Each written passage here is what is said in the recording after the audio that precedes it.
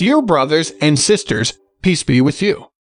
Today's devotional scripture is taken from Psalm chapter 107, verse 1 to 9.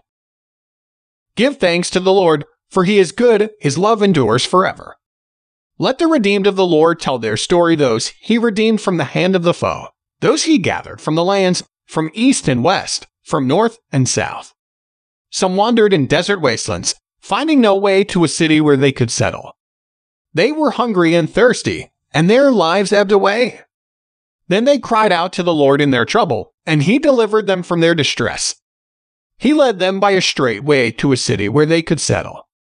Let them give thanks to the Lord for his unfailing love and his wonderful deeds for mankind, for he satisfies the thirsty and fills the hungry with good things. Let us pray. Lord Jesus, help us to focus on the things of heaven, not the things of earth. Amen. May Jesus help you to know and follow his ways. Today's devotion is brought to you by Growing Faith at Home Ministries.